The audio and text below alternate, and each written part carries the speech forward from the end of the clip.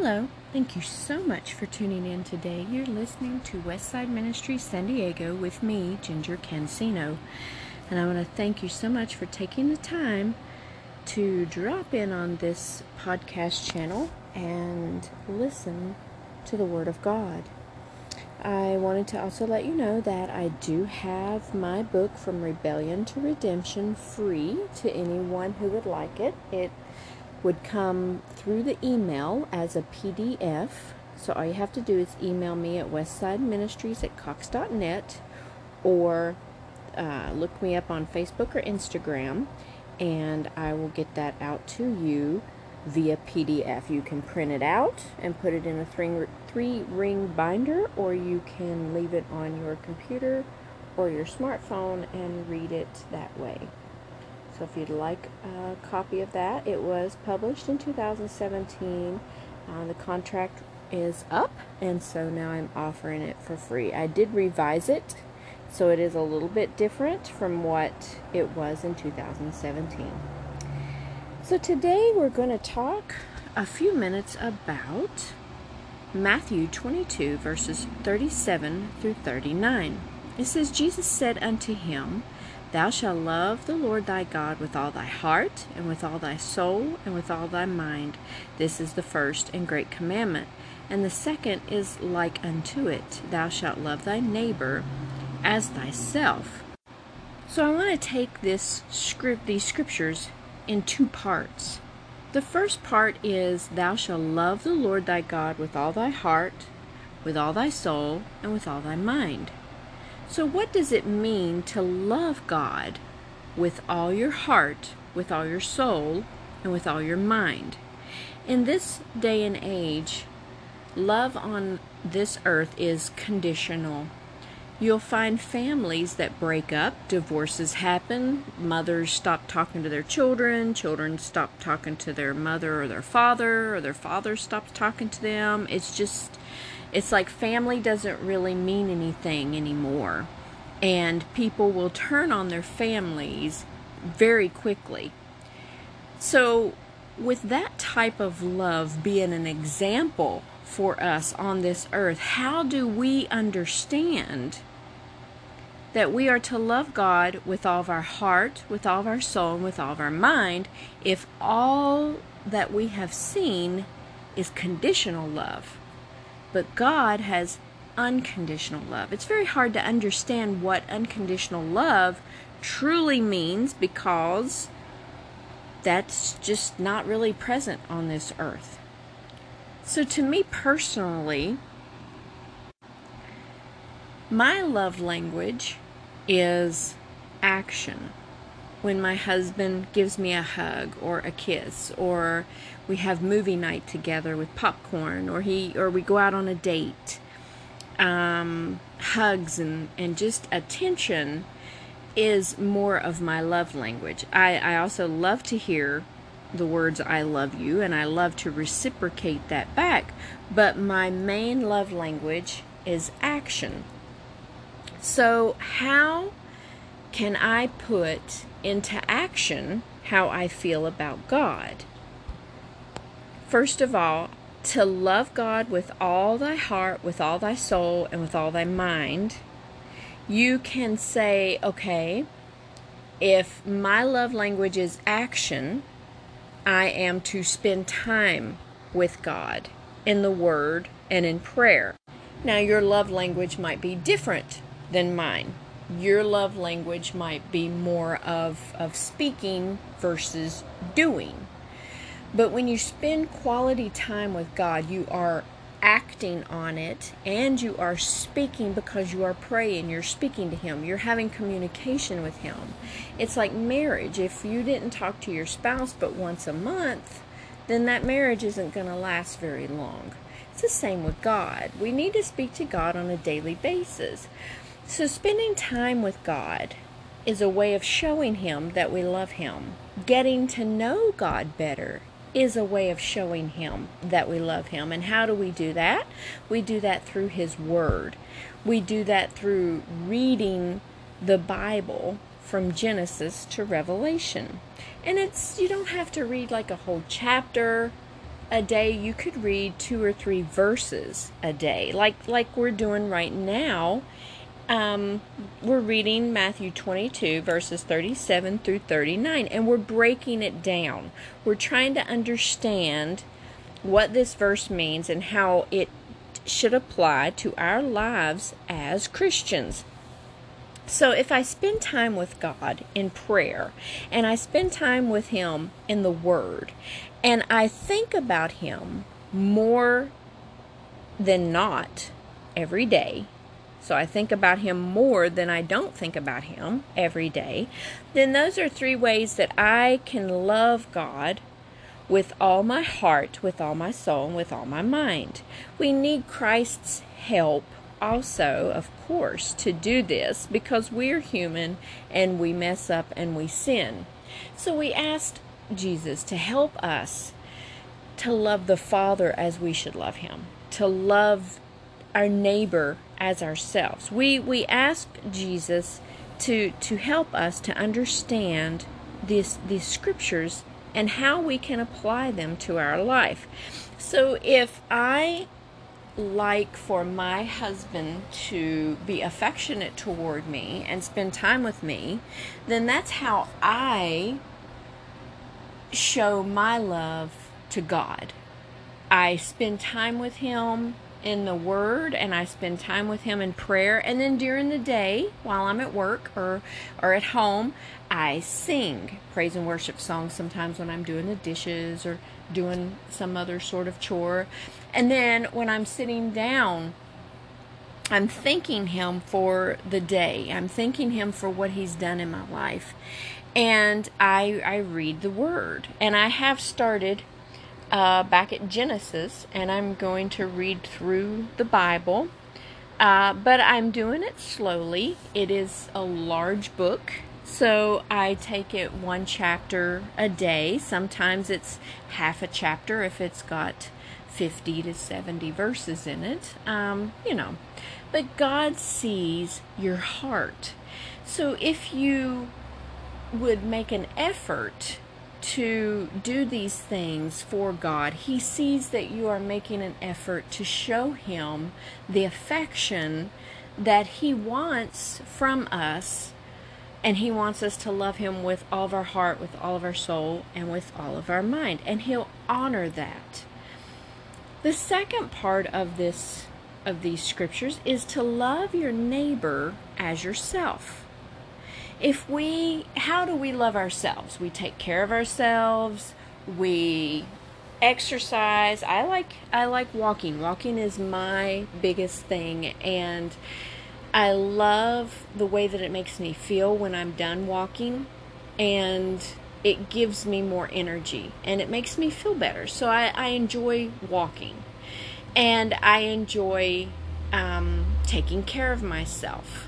But I do eat some junk food, and I'm praying to God about that, because I do love chips, ice cream, and chocolate, and I eat all 3 of those at some point, usually on a daily basis. I try not to eat a whole lot. Of course, if I sit down with a bag of tater chips, they can be gone in no time. So I like put some off in a plate or something, so I'm not taking the whole bag to the couch with me. But so we all have our little issues that we need help with God to overcome. But the way we take care of ourselves is the way we need to check on our neighbors. The way that we need to love our neighbors. Are they fed? We like our bellies full. We've got clothes on our back. We've got shoes on our feet. We've got a roof over our head. Is our neighbor's belly full? Do they have clothes? Do they have shoes? Do they have a roof over their head? If they don't, and there's something that you can do about it, then do something about it. If you can't personally do something about it, like welcoming someone into your home to give them a place to stay until they can find a place of their own or something of that nature, then give to organizations that help those types of people.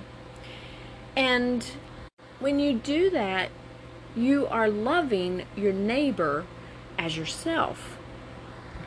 So these 2 commands, the greatest commandment being to love the Lord your God with all your heart, soul, and mind, And then the one that goes right underneath that one, and the second is like unto it, thou shalt love thy neighbor as thyself. And God is very serious about these scriptures. He wants us to put Him first in everything that we do. Before my feet hit the floor of the mornings, I usually snooze my clock for 5 extra minutes, which I don't know why, because it really doesn't help or do anything. But when I snooze my clock, I will say, thank you, God, for this day, and help me get through this day, and be with me, and show me what you'd have me to do, and just kind of have a brief conversation with Him, acknowledging to Him that I need Him, that I'm nothing without Him, and that I can't make it through this day without Him. And then throughout the day at work, I can put my earbuds in and listen to godly stuff while I'm doing my reports. So I'm getting preaching, I'm getting Christian music, I'm getting fed while I'm working.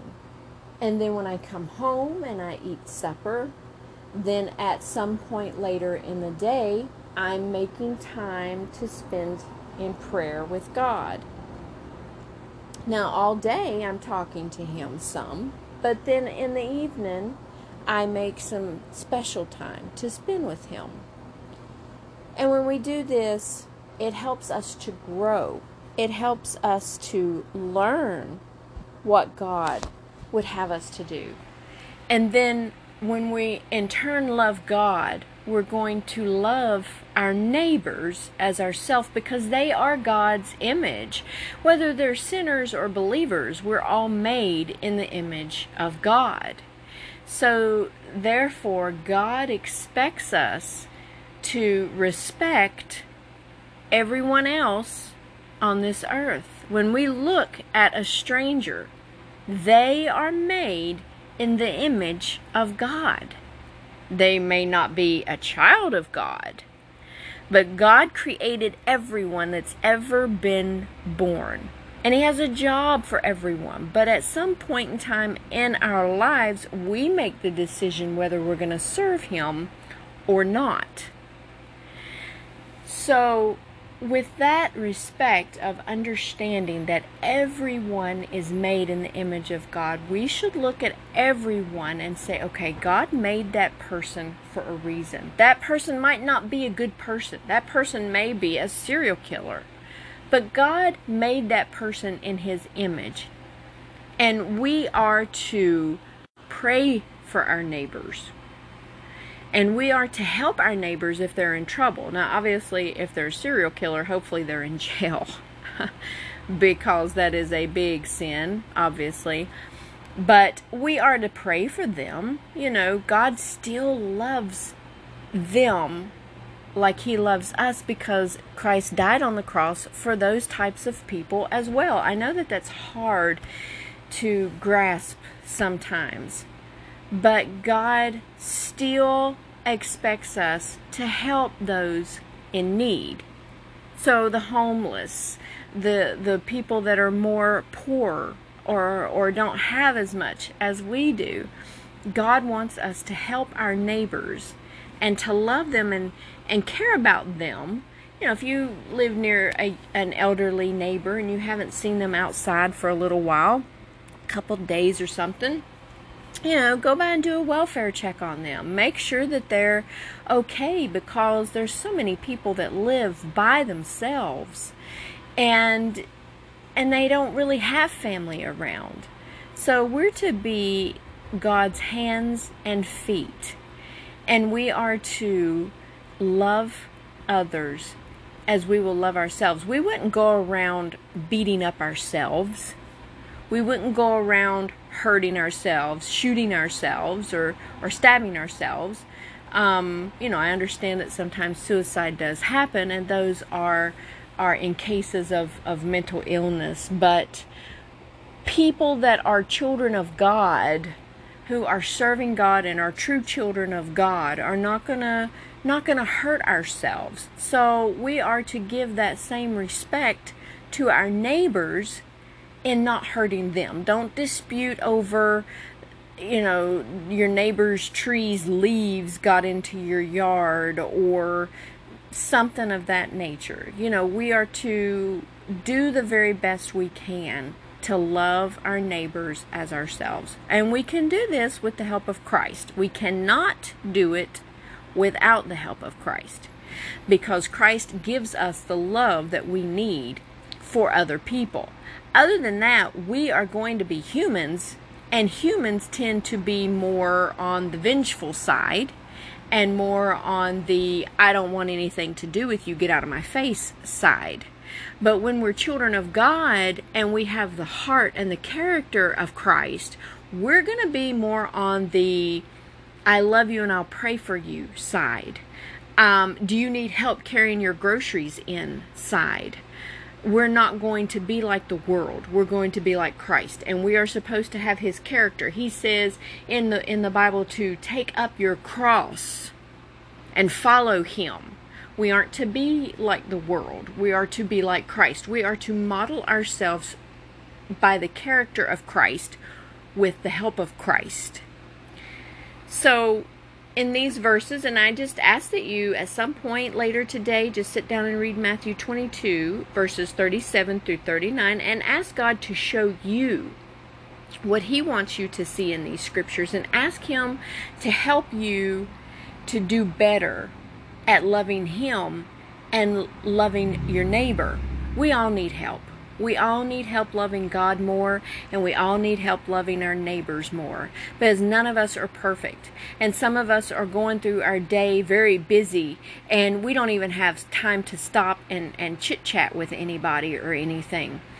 And so we need to ask God to help us to be able to love him with all of our heart, soul, and mind, and to love our neighbors as ourselves.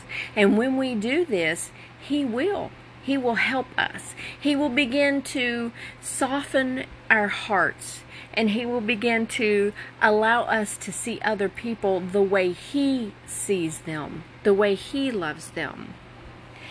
So today's quote is by Charles Spurgeon. Charles Spurgeon was alive in the 1800s. He was a Baptist preacher. He was very well known, kind of like Billy Graham back in those days. And it says, "It is a sure sign of growth in spiritual life that God's word is more sweet to me than it used to be." So if you're wondering if you're growing in Christ, is the word of God more sweet to you now than what it used to be? That is a good way of measuring your growth. We all need to be growing in Christ. We don't need to stay stagnant in one place. We all need to be growing in Christ. So we need to pray, spend time with God in the Word, and show God that we love him by talking to him throughout the day. You can just talk to him in your mind. You don't have to talk to him out loud, because Christ can read your thoughts. He knows your heart. He knows your mind and your heart. So if you're at work and you're sitting at your desk and you just want to talk to Christ, just do it in your mind. And when you get home, try to spend some quiet time with him.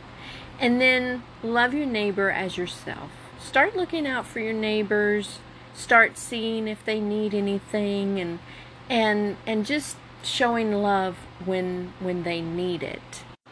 If we do these things, we will be well on our way of fulfilling Matthew 22 verses 37 through 39 with the help of Christ.